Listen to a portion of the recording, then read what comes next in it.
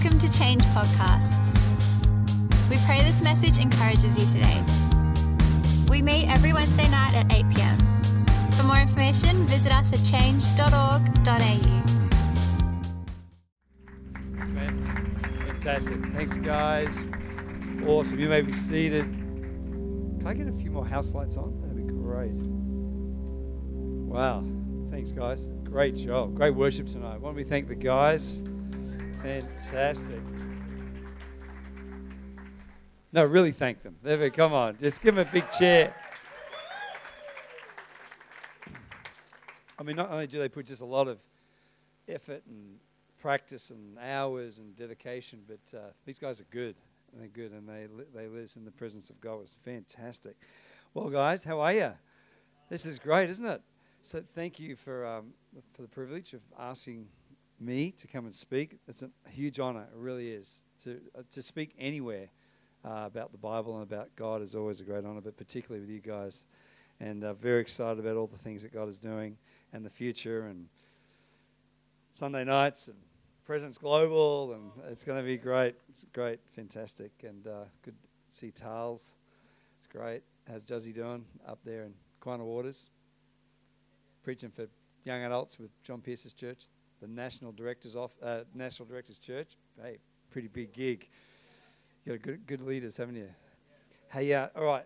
I won't waste any time. All right, we've got 20 minutes. Who's ready? Who's ready to listen? Listen quickly. Now, obviously, there's this theme. God is. I'm speaking tonight about God is love, and what a great look. It really isn't a topic. It is the topic. There isn't anything else. You could probably cancel every other session, and because this is really all that counts. Not the fact that I'm speaking, but you've been giving me the best topic there is.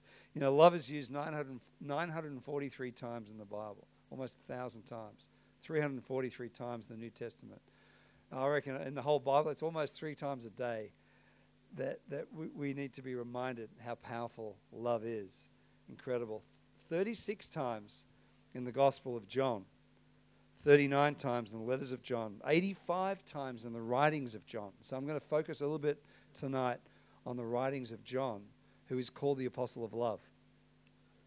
He is known as that. He was the apostle that leant against the breast of Jesus, was the closest to the heartbeat of Christ, and incredible life. Lived the longest, and he's famous for the end of his days. If I could just go to the end of the story, when he was probably in his 80s or 90s, survived many years and survived all the other apostles.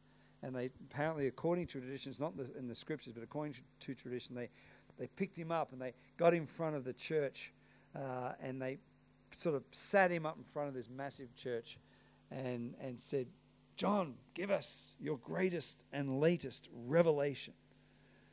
And he said, "Love one another."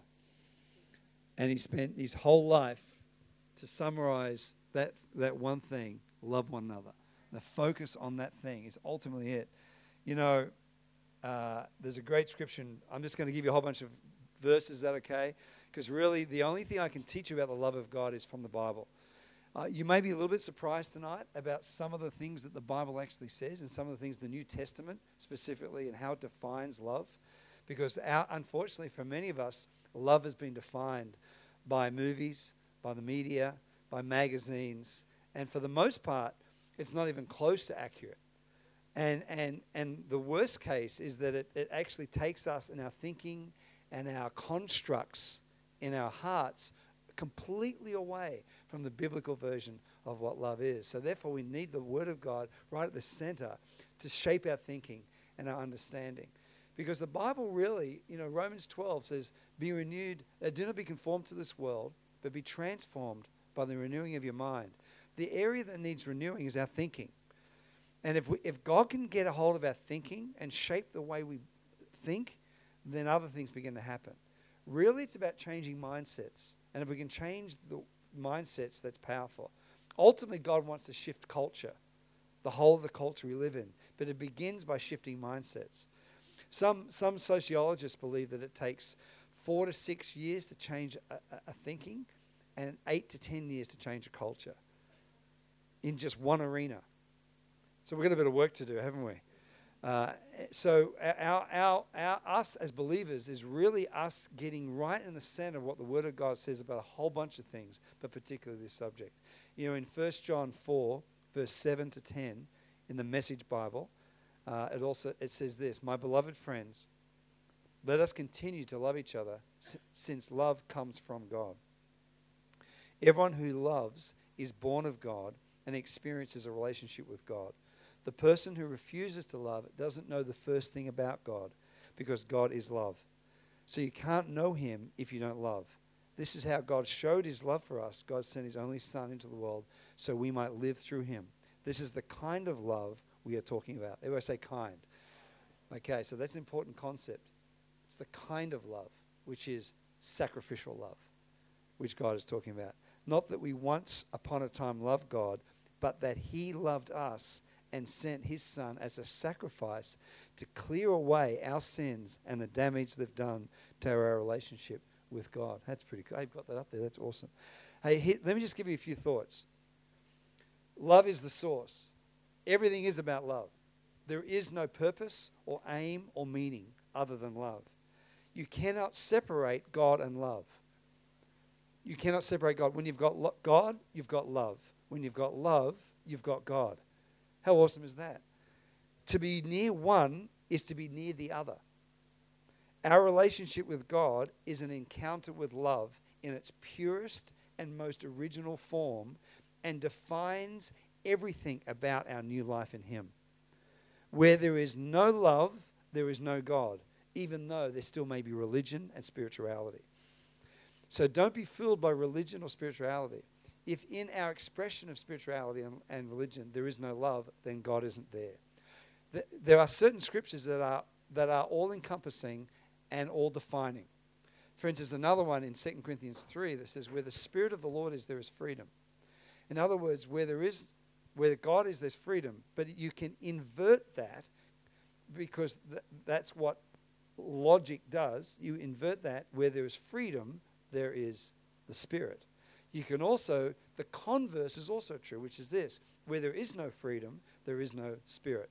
Similarly with love, where there is no love, there is no God. And wherever love is, that's where God is. And when you're loving, you're the closest to the heart of God and closest to the purpose of God. And because God has put in your hearts love. The Bible says he has shed abroad love in your hearts. And when you express that love, you are expressing God. You don't even need to talk about God if you're expressing love, because the moment you're expressing love, God is moving and God is traveling and God is actually in the environment. The moment you love, the kingdom of God begins to come into that environment. You don't need to talk about God. I know people who talk about God and even quote scriptures about God, yet there is no love in them and no love in that environment, because they do it without love. But the moment you love, God comes. And that is the Word of God, because it is the incarnate Word of God that is more important than the read Word of God. And it's the incarnate Word of God that is the character of God itself. And as we understand the read Word of God and live the incarnate Word of God, that is more powerful than quoting scriptures, because that is God. Who got all that? Anyone? So the summary of all that is, where love is, there's God. And if you keep loving, God will keep coming. And the closer you get to God, the closer you get to love, which is awesome. And so there's tons of scriptures. There's so many of them. 1 John 4, 17, 18, the next few verses, says this: God is love. It just defines it. Love is not the fruit of God. Love is the definition of God. So love is not the fruit of a walk with God. It defines God and defines him most closely, more than any other quality. Check this out. God is love. This is from the Message Bible. When we take up permanent residence in a life of love, we live in God and God lives in us. This way, love has the run of the house, becomes at home and mature in us, so that we're free of worry on Judgment Day. Our standing in the world is identical with Christ. There is no room in love for fear. Well-formed love banishes fear. Since fear is crippling, a fearful life, fear of death, fear of judgment, is no one yet fully formed in love. So the original scripture says, where perfect love casts out all fear. So fear and love cannot coexist. They are the opposites of each other. So where there is fear, there's no love. Where there's love, there's no fear. Okay, if we translate that into our lives, I believe our role as people is when we're loving, that we banish fear. We banish control. We banish the things that make people afraid. Because if we withhold love, it makes people afraid of rejection. So I think one of the things is constantly accept people. Constantly. Just if you're accepting people, you're banishing the fear of rejection, and therefore you're loving people. So if we get it down to the tin tacks of what that actually means, have you ever seen fear in people? That you have the ability to get rid of fear out of people's lives as you approach them, accept them, give them affection, that whatever experience they may have had in the past suddenly disappears, and you are injecting. Love doesn't come from above, it comes through. Love doesn't come from the sky as if God's already done that. The ultimate expression of the love of God is what he's already done in the cross. He's already done. The ultimate sacrifice has been done through the cross. We then believe in the cross. We receive that love of God. Now we are now the carriers of the love of God, and we do it in our day-to-day relationships, okay? So that understanding that is such an important thing. I love 1 Corinthians 13. I'm just going to keep rolling. Is that all right? 1 Corinthians 13, unbelievable. It says, now we see in part, then we will see fully. Now we prophesy in part, then we'll prophesy fully. In other words, there are two time zones. There's now and then. There's now and there's then. But we don't live in the then, we live in the now. The then is a whole nother equation. The then things are going to be very different. But in order to get to then, we've got to understand how to live now. And it says now, I love this verse. Now, these three remain. In other words, there's a whole bunch of things we don't know. There's a whole bunch of things we can't see, and there's a whole bunch of things we don't understand. Who's with me on that one? There's a whole bunch of things I don't get. Every day I'm going, I don't get that. I don't get that. Why is that happening? You know, there's a whole bunch of things. When I get to heaven, I got a whole bunch of questions. Then I'm going to ask God and go, but of course it'll all make sense then, and I won't have to ask the questions. But anyway, it's good to think about what the questions in advance. But anyway. So there's a whole bunch of things I don't know. There's a whole bunch of things I don't understand. I don't understand how people treat each other in certain ways, irrespective of culture, irrespective of whatever. I don't get that. However, the Bible says this: now these three remain: faith, hope, and love. That's all you got. That's all you got. But here's the deal: that's all you need. That's all you need. You don't need full understanding. You don't need to have all the answers. In fact, as the older I get, and I know I'm a lot older than you, the older I get, here's what I've discovered. Thank you, Christian. Here's what I've discovered. I actually know less relative to what I don't know. My understanding, I realize that I know less. Now, I know more, but I know less relative to what I don't know. Who's confused? Anybody? You're such an intelligent group. You all got that, okay? So therefore, if my pursuit of understanding is my goal, I'm a very sad person. So therefore, forget it. Let me just save you the pain. Now these three remain: faith, hope, and love. So instead of trying to grow in understanding as your pursuit, grow in faith, grow in hope, and grow in love. They are the only three tools. They are the three tools of the kingdom. And every situation you face in life needs one of those. Faith projects a vision and creates a future that didn't once exist. Without faith, all you live in is your current boring now. Faith produces a future that currently doesn't exist. And you will not get there without faith. The passing of time is not the future. The passing of time is merely the passing of time. The passing of time is just you getting older without you changing. But faith turns you into something. and creates a future that currently doesn't exist. That's what faith is. Faith is the hope of evidence, things not seen. That's what faith is. Hope is the ability to keep walking in that vision without giving up. And love is the purpose of it all. That is the blend of faith, hope, and love. And you need all three. Don't just get older, because you will someday, you won't be young adults, you'll be old adults. So therefore, engage in the purpose of God by faith. Live out your life and continue with hope, and understand that the purpose of it all is love. And in every situation you're in, it is about the love of God. So that's the deal right there. Okay, so, and here's the deal. Like, as I looked at all these scriptures and looked at all the New Testament, I discovered that really there's only one thing that Jesus wanted of us. One thing. I'll get to it in a second. Let me tell you what it isn't.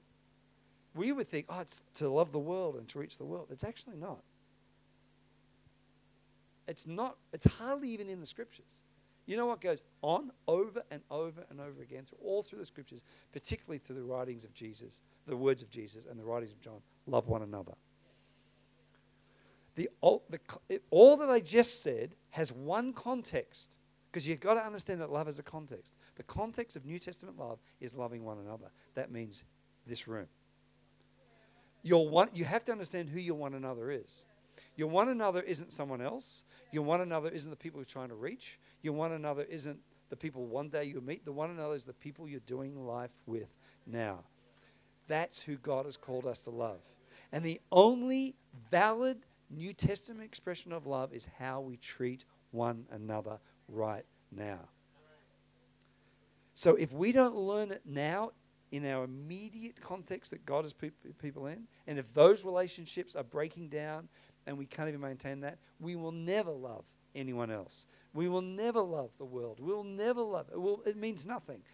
The people that God has put us, and here's what I've discovered, is that those people that God has put us amongst often is the biggest challenge and the context of the love of God, but that's the point. And if you can't overcome that, then the love of God is not in you, and you do not know God. That's not my words. That's not me. Don't shoot me. I'm just the messenger. If you read the New Testament, the New Testament is so clear and says if you cannot love your brother that's next to you, you do not know God. I'll just let that hang. I'm convicted. You don't need to be convicted. I'm not trying to convict you. I'm convicted. So scripture after scripture. 2 John 1:6. Love means doing what God has commanded us. And he has commanded us to love one another, just as you heard from the beginning. So interesting, love. Here's another thing, little concept throughout you. Love is a New Testament command. What the Old Testament had in the commandments, all of the New Testament is summed up in one command. Love one another. All of the law, all of the New Testament, and all of Old Testament law is summed up in one new command. Jesus said, a new commandment I give you, love one another. Because it's all summed up in that. In order to love one another, you've got to love God. And when you love one another, you don't steal from them, you don't sleep with their wife, you don't, it's like you don't have to lay out the 10 Commandments, because love is the summation of all the law, which is awesome. And the person who that is summed up in entirety, of course, is Christ. How amazing is that? I just don't have time to go through these scriptures, 1 John 2:7, dear friends, I'm not writing a new commandment for you, rather it's an old one you've had from the beginning. This is, I'll come up to love one another, yada, yada, yada, love one another. Look, okay, here's the deal. If you want to really do a really good just reading and just soak in it, read the Gospel of John. The Gospel of John, he really takes us on the reader on a journey of the love of God, because it begins with the incarnation. It begins for us to understand that love is incarnation. Love is not philosophical. Love is not emotional. Love is incarnate. What does that mean? Love is always a person. And he began with the ultimate person, which is Jesus, which, John 1:14. So the Word became human and made his home among us. He was full of unfailing love and faithfulness, and we have seen his glory. John 1:17, for the law was given through Moses, but God's unfailing love and faithfulness came through Jesus Christ. There defines the difference between the New and the Old Testament. The old was law, the new was love. The old was Moses, the new is Jesus. The difference, and that is us. If you're living in Old Testament Christianity where it is about the letter instead of about the spirit, because the spirit is about love and the letter is about law, then we're living the wrong form of Christianity. It's all about the love of God. And so it just goes on. John 5. I know that love, especially God's love. John 8, John 12, or whatever. Okay, we'll skip all this, okay? And we'll cover it some other time. Let me summarize in this. And you've probably heard me say this before. The ultimate summation of what Jesus was trying to communicate was really at the Last Supper. And in the Last Supper, his communication about the love of God to the disciples, because he had one night left with them, and he had to get the message strong. So he covered so much territory. And in John 14, let me give you the summary. I can give you the scriptures later, but the summary is this. The love of Jesus is expressed in obedience to his commands. New Testament love is defined by obeying Christ. I'll say that again. New Testament love is defined by obeying Christ. In other words, he says, if you don't obey me, you don't love me. And if you don't love me, you can't love. So the love of God begins with obedience. That obedience is the foundation on which my feet now stand. I can't go, because if Christians, and here's where a lot of Christians fail. They get touched by God and they want to love. Oh, I love people, whatever. But they don't obey God. They don't obey the Word of God. They don't obey the New Testament. So therefore, they're trying to love out of human effort. They will fail. You will fail every time. Because your own background, your own emotions, your own failings, your own thing will get the better of you. But if you love according to the command of Jesus, then you're loving out of truth. You're loving out of a strength and a power that's far greater than you. And in that, you will love every time. You cannot fail because you're loving out of obedience. If you're obedient to Christ, you will always, the end result will be the love towards people. Does that make sense? That is a revelation. Okay, then the love of the Father is in me and for me. The love of the Father is in me and for me if I obey Christ. If I don't obey Christ, the love of the Father is not in me. And the love of the Father is not for me. As a pastor, I see this all the time. All the time. Even recently, last few days, God with someone. They have a ministry, and this ministry wants to take the world and do this and that, and so you try to get with these people and help them because it's helping a few people and damaging a whole bunch of other people. And people do not respond to guidance, correction, obedience.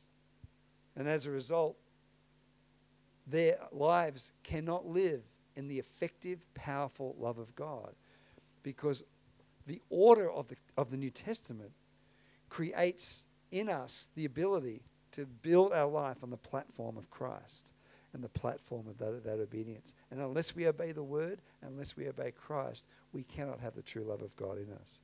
Then in John 15, so that's just John 14. John 15, he hits another issue. John 15, here's the summary of John 15. If you remain in me, my love remains in you. In other words, unless we remain in Christ, the love of God won't remain in us.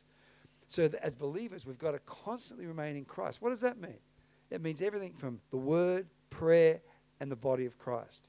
If you separate your life from the body of Christ, the love of Christ will not remain in you.